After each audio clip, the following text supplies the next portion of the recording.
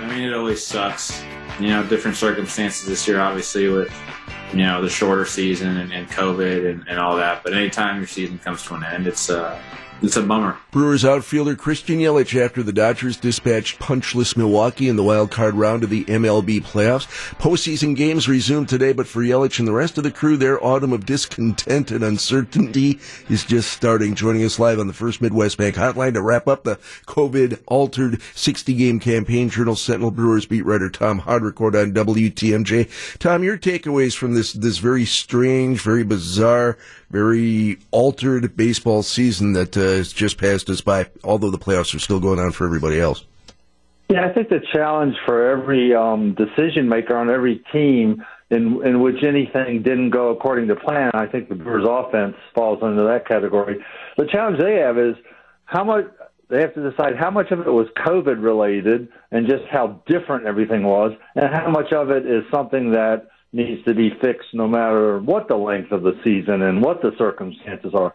And then I don't envy them trying to figure that out, because there are a lot of players, especially hitters, out of sorts all year. The NL Central offense in the playoffs was stunningly bad. The Reds didn't. Let's recap the Reds scoring in the playoffs.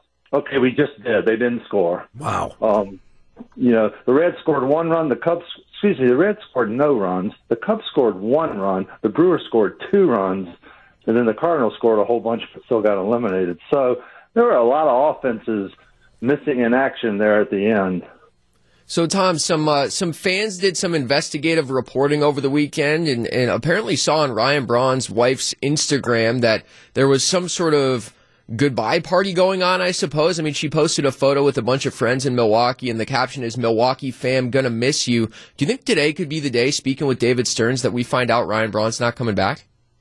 No, well, maybe, but I don't think David is ready to say that. That would be something that Ryan would have to say. When we talked to him in Los Angeles, he was all banged up. He couldn't play the last day. So obviously he was, not feeling that great about anything.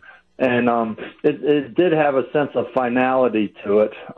There's so many things in play there with him. His age, his health, his contract. What do the Brewers do? If there's no DH next year in the National League, I'm not sure what the appetite would be for him to come back or for them to bring him back. So that's going to be huge when we hear what the rules are for next year, because the rules sure did seem to change a lot this year on the fly. Did you like those rules?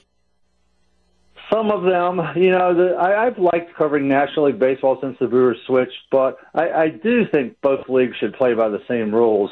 So if the American League's not going to get rid of the DH, the National League is probably going to have to accept it, because I do think that both leagues should play under the same rules. Some of the other stuff, the 7-inning doubleheaders, I don't think that'll stick.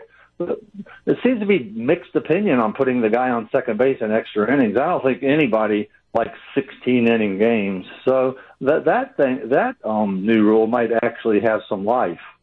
Tom, looking at the 8 teams remaining, who do you like? We've obviously got baseball left to play, even if the Brewers aren't a part of the proceedings.